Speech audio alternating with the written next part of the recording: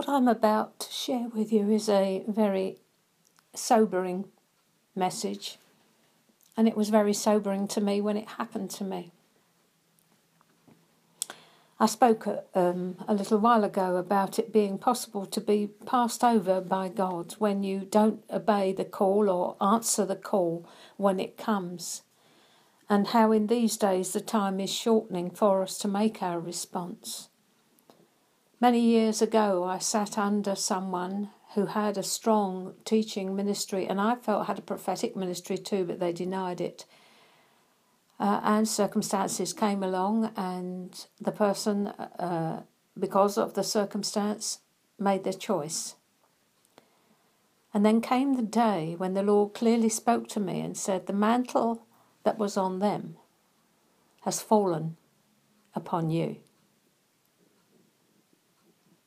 That's what happens when someone passes over the opportunity to be used mightily of God. It passes over onto the next person. Had I refused it, he would have gone and looked for the next one after that.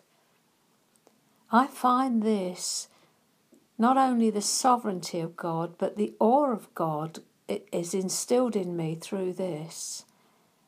How can you refuse Almighty God when he stands before you and asks something of you and gives you what you need to do what he's asking? I'm sorry, I can't understand the mentality of someone who would do that.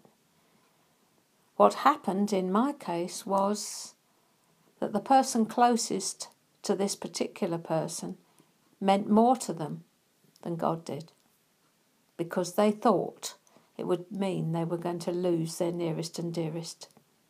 And so they said that the cost was too high. And that is how I come to be speaking to you here in my 81st year. Slim, smart, sharp and sprightly. And on my way to my 90th. And on that journey, I intend to see every prophetic word that God has spoken over me come to pass. I'm not going to go to my rest without him being able to fulfill everything, no matter what the cost is. How about you?